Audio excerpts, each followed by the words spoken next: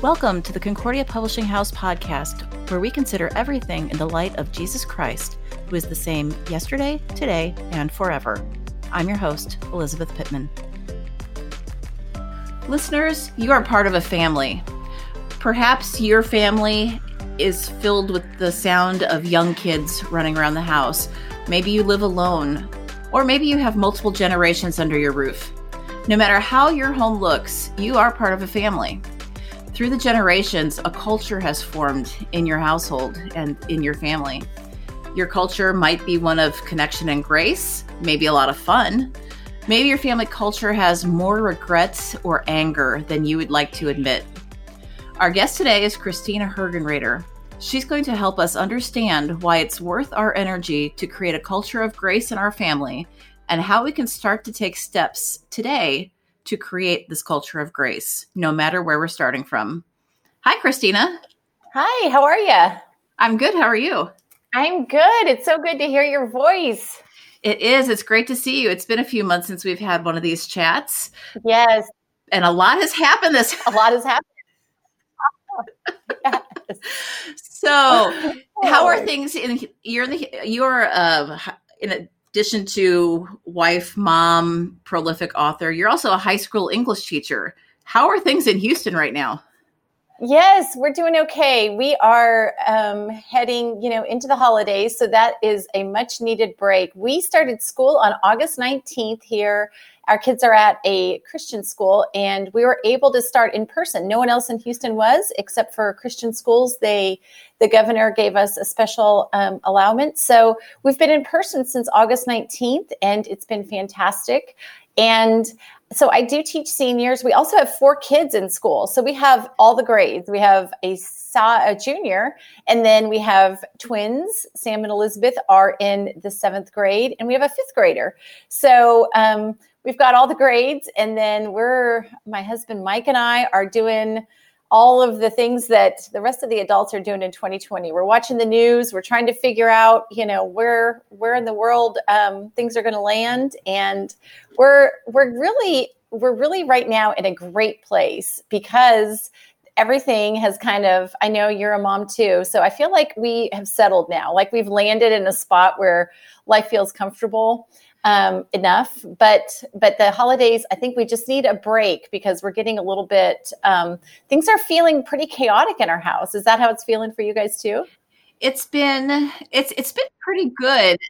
I think the fact that our kids were able to all go back to school mid-August, like yours, both our grade school kids and my high schooler, again, our Lutheran schools made it a priority to get the kids back in person full time. And that has been huge to help us feel like there's some normal rhythm to our days. Yes. If they were still at home and if I was still having 2nd grade happening over my shoulder, I might be a little bit more tense. Yes. Compared to how I was last spring with 1st grade. Yes. But it's been nice for the kids. It's helped set a good rhythm for the household, even though it's dialed back from where it would have been if this was a normal year. I think there's been just enough to help everybody feel somewhat normal. That said, at the midpoint of the fall and headed into the holiday time, you can start to see nerves fray a little bit around the edges. Yeah. This has been an interesting year. I don't know if I were planning out 2020 and I had put a pandemic for us here in Houston, the amount of hurricanes has been just crazy. We have a house down in Galveston, and so we have been on pins and needles. Besides with COVID, it's been constant. Every other week, we're like, is there going to be a hurricane? And there's a ton of damage that happens with each of the storms that hit around our area, unfortunately, Louisiana, and then watching on the news what's going on in California and around the country with different, just strange weather patterns. I'm not sure if I would put a contentious presidential election in the middle of all that if I were planning 2020, and yet here we are. So when you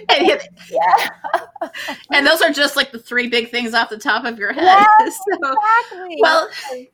Well, and it's crisis stirs up deep feelings. Yes. On a good day, good year, and the world, no matter where we look right now, it feels like there is crisis everywhere. I'm just craving good news in most places. Yes. So I think that this conversation today is going to be helpful because it can give us a good reminder to help keep our focus where it needs to be and keep those crisis feelings and the bad stuff that they can stir up at bay while we're in our homes with our families. That's so well said. And I think that is exactly what folks need to hear right now, because I'm a teacher and I'm a parent. Today's basketball tryouts for 2 of our kids. And we're going into the practice or the tryouts today. And the kids are like, I don't know. I don't know if I'm good enough for the team. And there's all this angst about it. And it's the same thing as I teach seniors. They come in and we're reading Hamlet right now. It's kind of a rite of passage for seniors. And they're like, I don't know anything about this play, and my continuing thing I'm telling all these people in my life is, but that's why we're doing it. Like you're not supposed to come in fully prepared.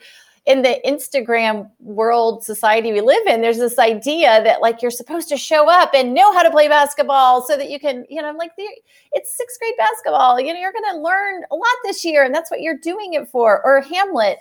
If you came in and we told our kids this maybe daily, if you came in and knew all the things for this class, then you wouldn't really need to take it. So you're going to have to be not great at it maybe for a while. And so I feel like that the thing that 2020 is teaching us in a lot of ways is like, you hear from so many people like, no, but you don't understand. I'm feeling anxious about this and it's hard. And then the counter message to that is that we have this wonderful God who never has ever said it's going to be super easy. Everything will be super easy. And we have the whole scriptures and everything in it filled with this stories over and over of failure, try again, pivot, try again. And that's where the deepest lessons are learned. And so the same thing I'm telling the kids in our lives, I feel like we need to tell each other as parents and adults, like, of course you don't know how to parent a freshman in high school, or of course you don't know how to parent during a pandemic. And I think I've said this to you before, maybe on a podcast or maybe on a Facebook Live, but the thing we're learning to say in our household is, I have not learned that yet. and I think that going into the holidays, as we talk about family and getting together in 2020, like the message is we just haven't learned how to do family during a pandemic yet. And we're learning that, and we may not do it perfectly, but that's grace. So we're trying to not live an Instagram life here. We're just trying to live a life where we're learning a lot. Oh, I love that so much. And it's, my home is definitely not an Instagram perfect life. I'll be the first to admit that. And it's funny to talk about the basketball tryouts and the high school seniors with Hamlet, because I've had a very similar conversation in my house with my freshman who just got the email a few days ago saying, hey, we think you should maybe apply for honors English. And here's what you need to do that. And this is a child who can talk up.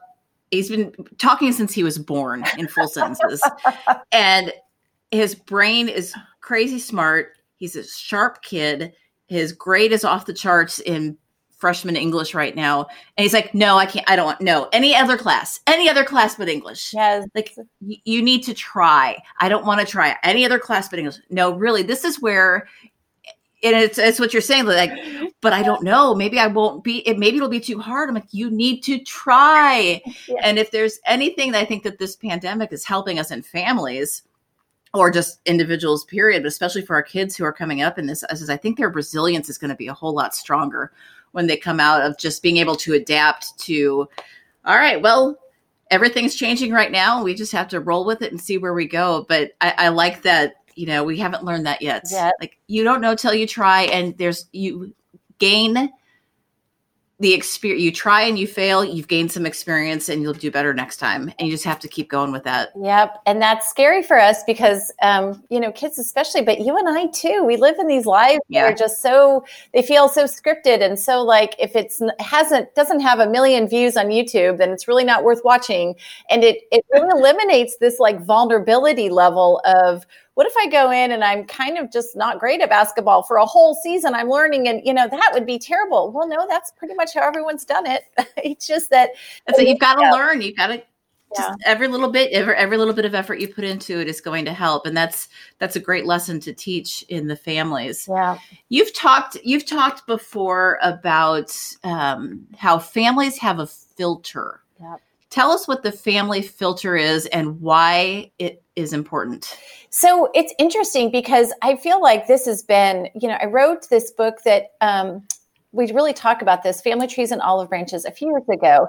And I learned so much while I was writing that as studying families who were successfully living out a culture of grace. And then I also looked at families that weren't. And my research of that, I found so many interesting dynamics that happen in families that we just aren't aware of happening. So your family of origin, my family of origin, your husband's, my husband, all of us have this family of story behind us. And in there, in your family of origin, but then also in the next generation, like the family that you're raising now, there's this family filter that is coloring everything. And it's the way that you see the world. And the analogy I love to use is that when your parents got married, or when you and your husband got married, or for listeners out there, if you're not married yet, it's a great thing to think about because, just even as you blend two households, you had kind of a red and a blue family filter. And then the one you combine is like purple, you have to then put all these things together. So what happens is then the goal that I describe in this book, but the goal for all of us is that we would have a culture of grace in our families, because it's really the only way. Like, we know that. And if you've experienced a family that lives in a culture of grace, it's really part of it. But what we bring into that situation with our families is a whole bunch of baggage, and we call it the family filter because it's not always bad baggage. Like, you may have had beautiful holiday traditions for Thanksgiving, and the only problem is, so did your husband, and they're different. And instead of a clash, you're trying to blend these together. But of course, the blending of that is the first part of grace that then is going to start to set the culture for, your 3 boys, or for my 4 kids. And it happens over and over, generation to generation to generation, until we're walking around, all of us existing in these groups, these families who have either successfully been able to build a culture of grace, or they've built these other cultures, which are, the family filter is, we see everything through like chaos, or we see everything through efficiency, or we see everything through like conflict. Like, everything is going to be a conflict. And that has a lot to do with your with the way that the way that your family is going to go out into the world and see themselves. It really does affect everything. And then especially, those filters are turned way up come holiday time. Yes. So you referenced the Thanksgiving traditions, and in a normal year, trying to figure out whose house is Thanksgiving going to be out, which recipe for stuffing are we going to make, and how's this going to happen? And on a normal year, those filters are really bright. But this year, when we have certain restrictions on, how many people can come to Thanksgiving dinner? Yes. Are we all going to be having dinner by Zoom? Yes. What does that mean for our traditions? Yes. And there's just so many. I mean, when you mention those two things, like traditions and food, I mean, there's just like those people have such strong feelings about things like stuffing. And, it's crazy the amount of, well, we all know that because we've been doing Thanksgiving for all these years. And, you could probably think of like the year that you messed up and served the stovetop when you're really supposed to, here in Texas, we put like sausage in our stuffing, which my husband is from Nebraska. So it's stuff like that where he was like, I don't think sausage belongs in that. And we're like, sausage belongs in everything. If we're covering with gravy, it's even better. People get these really strong feelings about that kind of stuff. And then it feels catastrophic sometimes because it's family, and family has this, and rightfully so, like God does put a special distinction and blessings on families, but also it feels so catastrophic. We can't get along about dressing. And then that's not even mentioning politics. That's not even mentioning, religion. And then you get into some real, like the prodigal black sheep son that's not there, and everyone feels the ache of his presence, but is also, of him not being there, but then also is hugely relieved he's not there. There's these like things that are kind of heartbreaking going on. And we're in November now. And so this is what we're looking at. And this is a weird year. So I feel like the anxiety is high. I think you're right. And I think for us to take a beat now before we really get into those preparations and find ourselves in those situations, as we're recording this, we don't know the outcome of the election. The day this airs, we might still not know the outcome. All of these external things are going to be weighing on the minds of our families and those that are with us over the holidays. Let's start just at a basic level. Define what a culture of grace looks like, so that we can have a picture of that, of what we're striving for. Yes, that's great. So culture of grace, the key word there you would think would be grace, but really the culture is important, because the definition here is not that like mom and dad are great at giving the kids grace individually, but that creates this animosity between those two. Or grandma and grandpa are great at giving the grandkids tons of grace, but they fight like crazy with the son-in-law.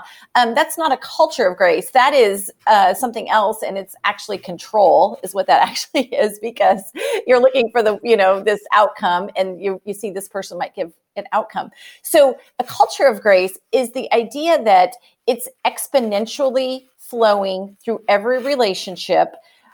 What Paul talks about is Christ crucified within you. So what that means is that the part of you that is your ego, your pride, your flesh, the old Adam, all these things, that pride is humbled because of the process of understanding that you've been given this gift of grace. And then it's your privilege and responsibility and what you're called to do to let that flow through you.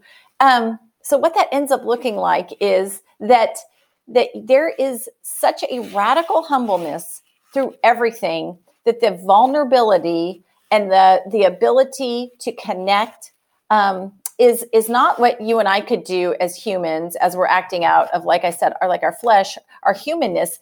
It's this supernatural divine thing that's happening because of Jesus. It's supernatural. We couldn't do it that's it. It's something else, but it means always tapping into the work of the Spirit all the time, allowing that to happen in your life. And that is a daily commitment. And so any kind of daily commitment, the same way, we talk about like charging your cell phone. You wouldn't go a week without charging it. We talk about constantly like hydrating and drinking. You wouldn't probably, a lot of us wouldn't go a week without caffeine. Like we're used to the rhythm of that. And God, our creator, gave us a rhythm of, this is how it's going to look for my word sacraments to sustain you. It's going to need to be a constant practice. And so that constant practice that he gives us, a culture of grace is constantly tapping into that for all people, because we couldn't do it on our own. And there's so many things that look like a culture of grace that are just a lot of control and a lot of dysfunction. And when you start to study them, or when you truly have been a recipient of some other person in your family giving you unbelievable radical grace from Jesus, it's like, oh yeah, this is nothing that we could conjure up on our own. And so that's what we're talking about, is that culture. You touched on something that I'm going to ask you to draw out a little bit more. You're talking about tapping into the Spirit daily. All right, we have our identity that comes from our family. But we also have a more significant identity as a child of God, correct? Yes. And I love that you brought that up. So as we're recording this, I have a book on this exactly for CPH that's going to be out May 2021. And we're doing, I'm writing this exact concept right now. So I'm so eyeball deep in it. So I could talk for hours about that. For our listeners, it's fun to watch Christina's office, because behind her, she has a bulletin board with all of her Post-it notes that go into her planning for her book. So this is the third or fourth time I've seen one of those in there. So That'll be so much fun. It's just kind of fun to see the behind the scenes look there. It is. And it's so funny that we're talking about this because I feel like you're, like when you're finishing a book for authors, it's such a intense time. And so then to talk about you're just saying what about your identity, your spiritual identity as a child of God? Well, I'm writing a book on that. So I have tons there's nothing worse than asking about an author about a book right as they're in the intense finishing it. But anyway, but a short, tempered, passionate response would be that this other identity of a child of God is really the identity we're talking about. So in my research, the thing I learned, and when I speak to groups, this is the thing that people usually, the first point of culture of grace, it's hard to accept, is that you were given an earthly identity. And that earthly family that you were born into was an intentional assignment from God for these people at this time. And that concept right there, listeners could pause right there and just think about intentional. Sometimes you're my parents would have maybe been more apt or more equipped to raise golden retrievers than human children. They just didn't have the warmth or they weren't good at it. And yet I was put in this family. And so because of that, your earthly family you were born into was broken. All of us had broken families. And we also are great. Yeah. I love that. I'm just going to interject for a quick second. When I was a freshman in college, and 18-year-olds aren't the sharpest knives in the drawers at times. And I was wrestling with a number of things, and I was kind of gently pushing back against some of the things in the family. And my dad sent me a long letter, and we had multiple conversations that were very emotional. And through the course of that, he said in the letter, God put you in this family for a reason. Wow.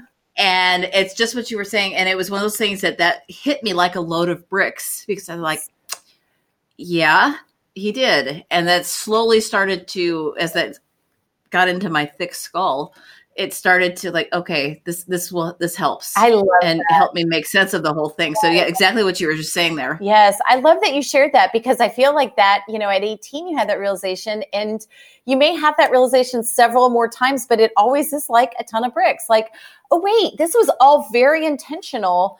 We kind of are especially, we adopt a narrative someplace, especially in times of great independence, where it's wow, that was not the way that was supposed to go. And surely the brokenness, it was never part of God's perfect plan. But then also in the brokenness, we find these other opportunities that in the weakness of that for this other identity. And so you have your earthly identity that is full of brokenness. All of our stories contain chapters that, were not great. And then we have this other spiritual identity as a child of God. And in that spiritual identity is where we really experience this grace. And really, this is the place, I think, in times of great anxiety, like dealing with family during a pandemic, during a contentious election series, that you have to see yourself as a child of God. You have to see yourself as someone overflowing with the gifts of the Holy Spirit, because those are never going to come from you. Nothing that we can do to become more perfect or organized or controlled is ever going to create those. Those are only from the Spirit. And that is the thing that is going to make the difference. And when we talk about a culture again, it's going to make a difference to get through whatever Thanksgiving looks like or Christmas. But it's going to make a difference because when people witness the Spirit playing out in Elizabeth's life or Christina's life, they also, as children of God, recognize that. And there's this moment of inspiration where you're seeing oh yeah, I'm witnessing a miracle here, that she's able to act with such humbleness, with, love, joy, peace, patience, kindness, goodness, faithfulness, gentleness, self-control, all of these fruits of the Spirit. And that creates then exponentially, people are saying, okay, so it's not such a big deal that the black sheep of the family, didn't come, and he maybe is in jail, all these things that seem earthly, so broken and so heavy, and we can't carry them, and there's so much anxiety, and how can we stand another day? Oh gosh, look at that. Elizabeth is living out this whole other life that is showing us these kinds of traits that are totally different. And I'm really just amazed at the times in my life, through holidays, through times that have been hard, being able to see that play out in a family where the radical forgiveness and the story changes completely around, because what the Holy Spirit does in these stories. And I kind of think that those things happen. A lot of times those things are birthed after great labor pains, like it's when things get worse than they ever have before. It seems like that we're able to birth this new kind of, oh, this was the family that we really needed to have. And now we see that. And that maybe is 2020. It very well might be. How can low expectations help us on this front? Yes, I know. I love that definition of grace, that bringing low expectations are going to be really helpful when dealing with family, especially the difficult ones. And we laugh about that because we're not, we imagine like Norman Rockwell kind of Thanksgiving, but it's so much more helpful. It's just like we were talking about at the very beginning of this, and we were talking about, 7th grade basketball tryouts and trying to take freshman honors English. Like we are just so human wired to want to control every situation, all the way back to Eve. Like, I really have this expectation that I would be eating from every one of these beautiful trees. And now here we are in 2020, even as our expectations of the year have been slammed over and over and over, we still can't help but approach things with an expectation. We have this control, this idea we're going to show up, everyone's going to be in like matching plaid shirts, and everyone's going to get along, and if I mess up on that, I'm terrible. So we bring all these expectations, like 2 radio stations playing in your head. Like, I need everyone to act perfectly, and they better not mess up. And then, also if they mess up, I'm going to be very angry. And we don't even mean for that to happen, but it just comes that way. Instead, part of the equation of grace and a culture of grace is to see things realistically how they are. Like, okay, we're going to show up, and we're aiming here for everyone to be civil and kind and loving, and that's it. We're not heaping all this other pressure on there because the situation can't handle it. But that's where grace begins, is not getting the human part of this whole scenario jacked way up on anxiety, because it'll never live up to that. I would rather have a lot of laughter and storytelling happening around a holiday meal than picture perfect table settings and everything. Yes. I would rather focus on the human side of it. I think that's so true in 2020. I think you said that our kids are going to be really resilient. I think that's happening, Elizabeth. Can't you see that people are getting, when they are seeing each other face to face, it's a little bit of a loss of control that maybe it took us a pandemic to end the epidemic of perfectionism, like showing up to school a couple months ago. I saw that people were kind of like, we're going to try our best here, but the momentum that we were on as a family of it has to be bigger and better and greater and grander is kind of slowed down, and it's not a bad thing. So that is, I agree with that. Yeah. It's the slowdown and the chance to reassess what really matters and where our energy needs to be has been at least in my family, it's been very healthy. Mm-hmm. Another thing that is healthy when we talk about this is boundaries. How can boundaries help nurture our culture of grace? So we talk about, and as Lutherans, we talk about the law and the gospel and how you need both. Like the law has a purpose so that you can fully appreciate the sweetness of the gospel. And good boundaries are so important because a culture of grace is not a culture of like free for all. And that's another way that as humans, we kind of get it wrong. But a culture of grace needs the boundaries of relationships of I'm uncomfortable with that. This is not what our family is going to be able to do. It exceeds our time or energy that we can do. And actually, in my research, I found the most interesting thing is that the people who show the best boundaries in a family are also those who are the most compassionate And the reason is because if you don't have good boundaries, if you have poor boundaries, you end up with a lot of resentment. I agree to this, and I put myself out there for this, and I'm way outside my comfort zone. In all relationships, I have no boundaries. And then you train a bunch of people that you'll always say yes and do what they want, and then you end up resentful. And resentment and compassion are polar opposites. And so people with good boundaries are setting themselves up like rules in a game. Like we all know where we're able to relate. And because of that, we're going to have a successful relationship. And then, of course, the grace part is always the supernatural part from God that we have through Jesus. That is we're the real, like what we call in our family, the juiciness. Like this is where you really want to sink in, lies in that. But in order for us as humans to act out that grace, there have to be some rules, and the boundaries come in there. And I think that holidays are the place where all of our boundaries are tested. It's like more spending, more eating, more yes, say yes to all of it. And then we end up in January kind of like this ginormous like hangover from too much of that resentment and anger. Or there's blow-ups at the actual holiday celebrations within our own families. And it was, well, my expectations were this because of what you had promised, and it didn't turn out to be that way. You weren't very honest in your boundaries. So it does play into it. It's so important.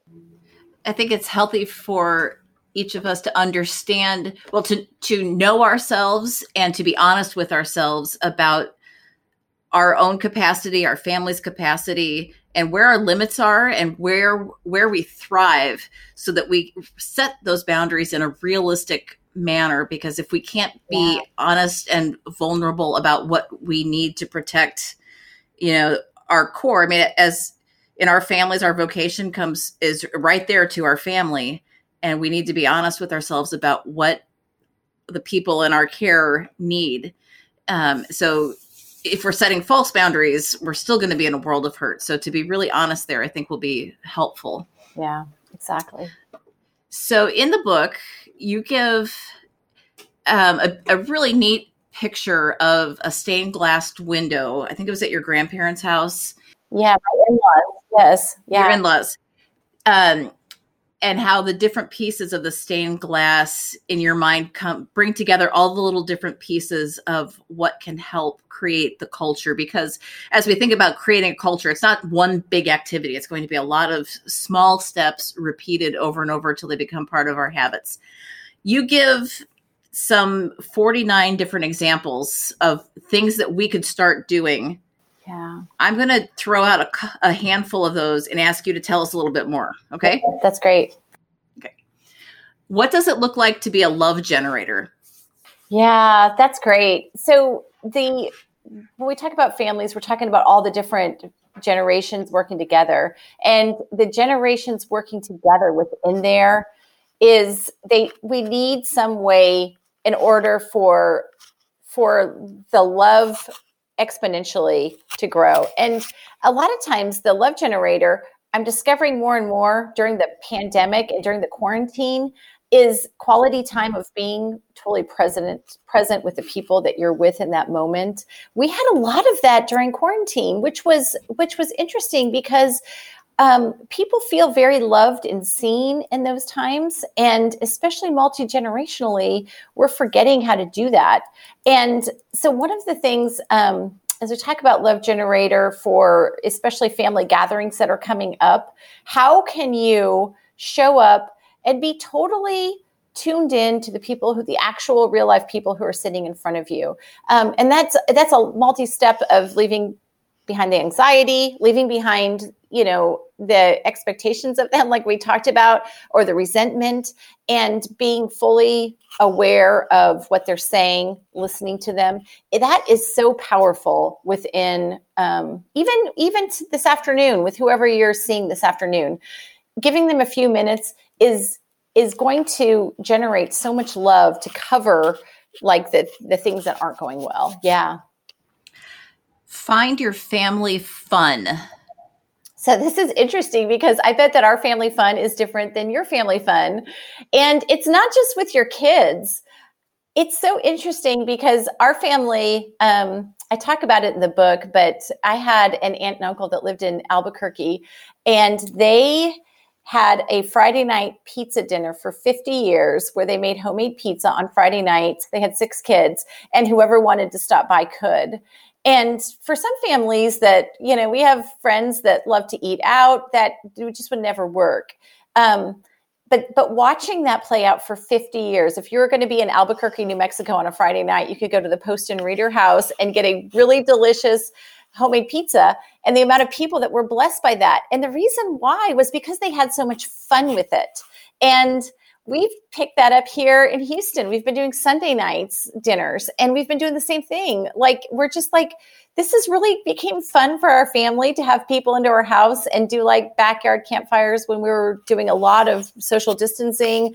And that's, what in the world? I never saw that coming, but now I see that with 3 teenagers, this is the vibe of our house right now.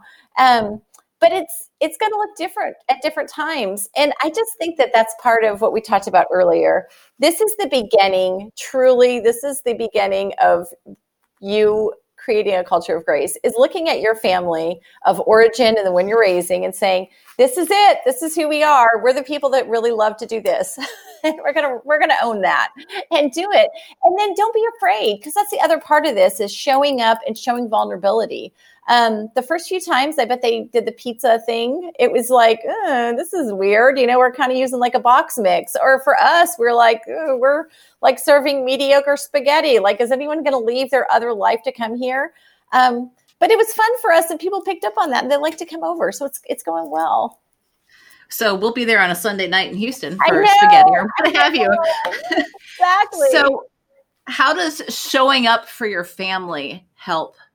Yeah, this is such a big concept. And I write about this a lot in the book. And I think it's probably a place that resonates with people, because I think that especially as Lutherans, we can be very cerebral, which is great because we have such a great understanding of theology and God's word.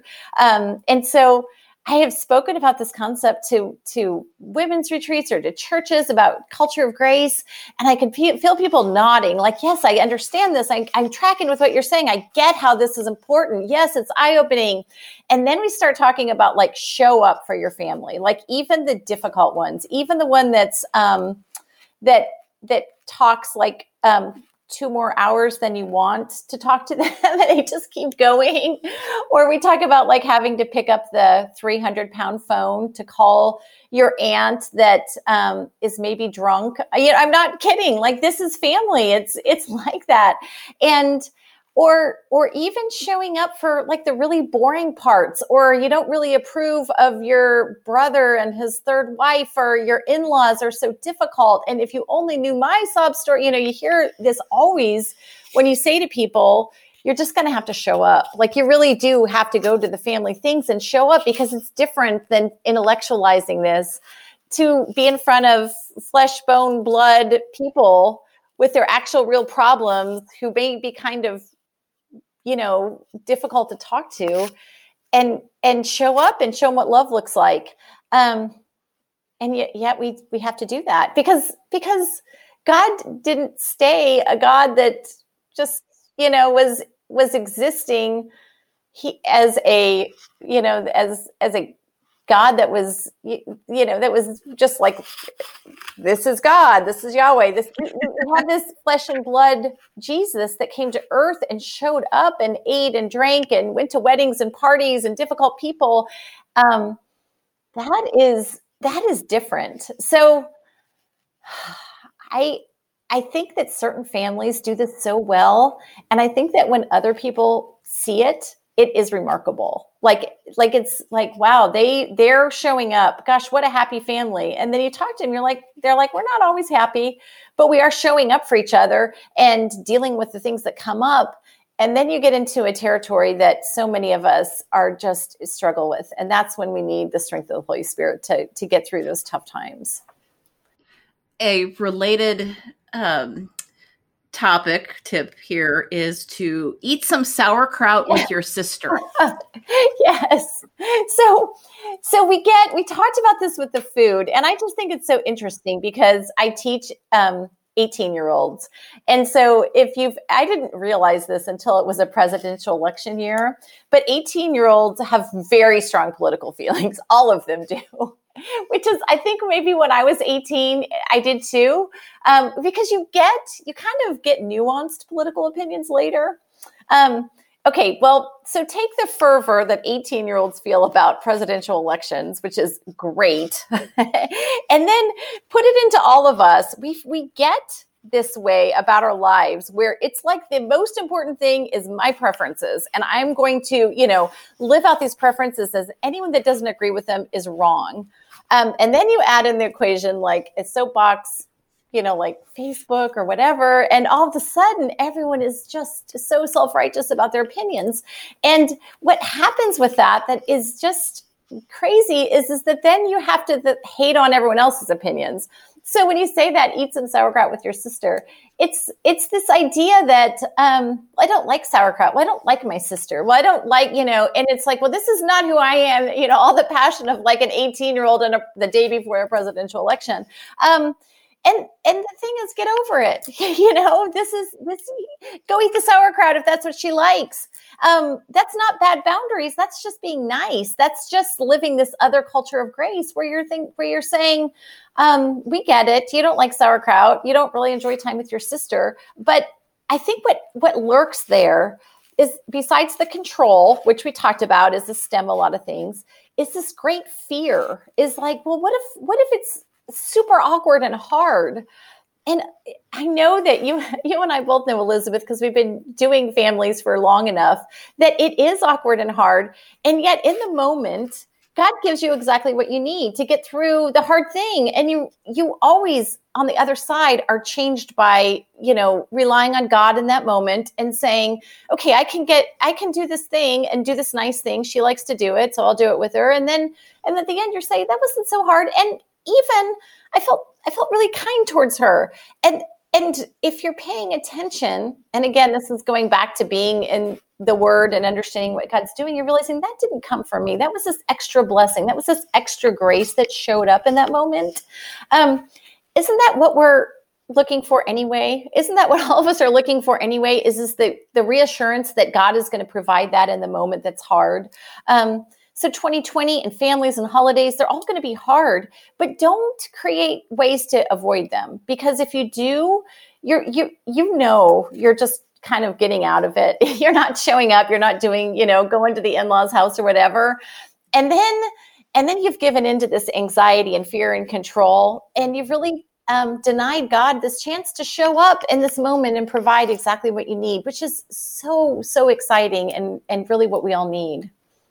The fear and apprehension that we can convince ourselves is going to take place is, at least in my experience, is almost never even close to the reality of the situation. And in those times where I have caved and I've talked myself into something because of, hallucinating about how it's going to go, usually causes more problems than if I had just sucked it up and gone in the first place. So sometimes we have to okay, I'm really trying to, I'm telling myself things that I don't even have the facts to prove, and I'm making stuff up and I'm worrying about it. So it's never a healthy place to be. Yeah. So we're going to have times in these next months where something is going to happen and it's going to cause a disagreement or a conflict or a fight. How can we fight fair? Yeah. So Jesus gives us in Matthew 18, we know this, he kind of gives us like this flow chart of this is the way that you resolve conflict. And the interesting thing about it is he never says, be sure and text the people, or leave voicemails when they're not going to answer their phone. Let me put a ranting post on Facebook telling you how you're wrong. Yes, let me, very subtly call you out, although I won't really say your name. He never says to do that. And it turns out that 2,000 years later, it's the very best advice because not only is it statistically proven that a face-to-face conversation will dissolve so much of the angst and frustration of you living in your head and your story and version of the events, and you got my voicemail, and then, you know, all this back and forth that we kind of play with new technology. It's also exactly what Jesus said. And I write about this in the book, but conflict resolution, when we talk about this face-to-face, you know, it really does invite these moments of sacred space to be able to, like we were talking about, where this third perspective comes in, where I'm sharing my perspective and you're sharing your perspective. This third perspective comes in, which is the spiritual softening of, well, we start to see each other, you know, as people, and the vulnerability of each other, the fear in each other's eyes, the miscommunication, how it all went wrong. And when that happens, that's the culture of grace. And it's so exciting because just like you said, it's so true that we blow it up in our minds to be such a bigger deal. And then when you really sit down with a family member and say, hey, this is what I felt in that. And they say, this is what I felt. And again, Jesus does it so well with like no you statement. You know, he's like, take your case and say what it felt. And then Jesus says these other things that are just so brilliant, because he says, you know, and then if you don't resolve it, take it to another person. And what happens in families is interesting because, as you know, you have a fight with your sister because there's sibling rivalry, and you really have only been able to see her as the person she was when you were like 3 and 4 and 7 and 10 and 13. But everyone else in your family sees her as a different person because they're not like younger sister to her. And so when you take the conflict to someone else in the family, they also see you for all your strengths and weaknesses and hangups.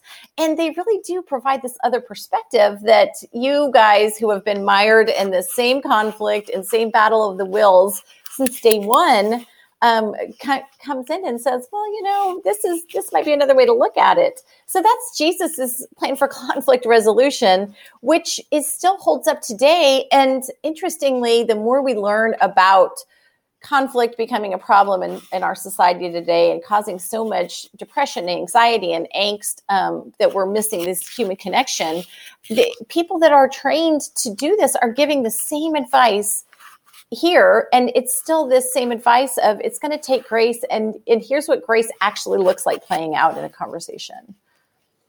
It's so important to be able to step back and be vulnerable enough to do that. Yeah. And take those steps to help resolve any conflict in a healthy way. As we start to wrap up, what advice, encouragement, hope do you have for our listeners as they take their first steps or wherever they're at on the path towards creating a culture of grace in their families? What encouragement do you have for them? You know, I have two things. And one is that I think that so many of us this year, like we talked about, were thrown into hard circumstances. And there were things we didn't choose. And yet, I just am so amazed at the amount of, like you said, resilience and vulnerability and kindness that, you know, you and I have had the chance to talk on Facebook Lives and stuff throughout this. And we've really kind of tracked the unfolding of the way that we've responded to this pandemic. And people are just so generous with things. And so going into the next season of this, which is going to be the holidays, is that you really get to kind of get to choose your hard. And so it's hard to show up to family meals. It's hard to find time to pray every day. It's hard to find time to be in Bible study. It really is hard. I get that. But if you don't do those things that are nurturing your spirit and refreshing you and giving you God's perspective, you're choosing a different kind of hard. And that kind of hard is so painful because it's discord with your family. It's pain. It's the kind of breaking of relationships that can cause real regret. And so we didn't choose this hard of 2020, and yet we all have thrived going through it, even when it's been hard. People have pivoted and done great with that. So choose your hard. And isn't it better to choose the hard that your creator has laid out for you as, look, conflict is uncomfortable, but what's worse than conflict is losing a relationship with someone in your family. Or what I believe Jesus's message is over and over is to live with this pride and this anxiety that is just never going to resolve itself. So that's one. The other thing is I think it's important is to remember that you're practicing something every day. You're practicing something when you are going to, all the millions of decisions that you have to make in a week. They're practicing something. And I keep coming back to this book that I'm writing right now is about practicing spiritual habits, like, being in the Word and worshiping, being in prayer, taking time to reflect on what God's doing in your life. Those are the things that God tells us to practice. And if you're not practicing those things, you're practicing, hate and a lot of times anger and pride. And those are becoming more and more your habits that define you. So before, we're just at the beginning of November, guys. This is such a good time to set out what you want these to look like and put some thought around it. Like, these are some of my goals. This is what I'm thankful for and grateful for. And this is what I'm not going to allow to happen again, because I can see I get sucked into the same pattern of sin and it doesn't work. And I'm not going to keep going back to the anxiety. Instead, I'm going to try this different thing, and I'm going to be intentional about Bible study. And those are not, those are habits that are not going to cause the same problem. So be careful what you practice, because it matters and it defines who you are. Absolutely. And those habits that you mentioned of prayer and being in Bible study and in worship, those go to the core of helping us have the right frame of mind to really be aware of the culture we are creating and the legacy that we are leaving for the future generations in our family. Mm-hmm. Exactly. So, well, Christina, thank you so much for joining us today. I think we probably could have kept going on for another hour or two, because there's so much to talk about when it comes to families and everything that we want our families to be. But I will leave it at this. For our listeners, if you'd like to learn more, check out the show notes. We'll have a link to Christina's book, Family Trees and Olive Branches, Creating a Culture of Grace in Your Family. And I'd encourage you to check it out. Christina, thanks so much for being with us today. Yes, thanks. It was great to chat. Until next time, we'll have you on again, and we'll talk about the next book here in a couple of months, so that we'll look forward to that. Listeners, we'll see you next time. Thank you for joining us on this episode of the Concordia Publishing House podcast. I pray that this time was valuable to your walk with Christ. We'd love to connect with listeners on Instagram, Facebook, and Twitter at Concordia Pub. Visit cph.org for more resources to grow deeper in the gospel.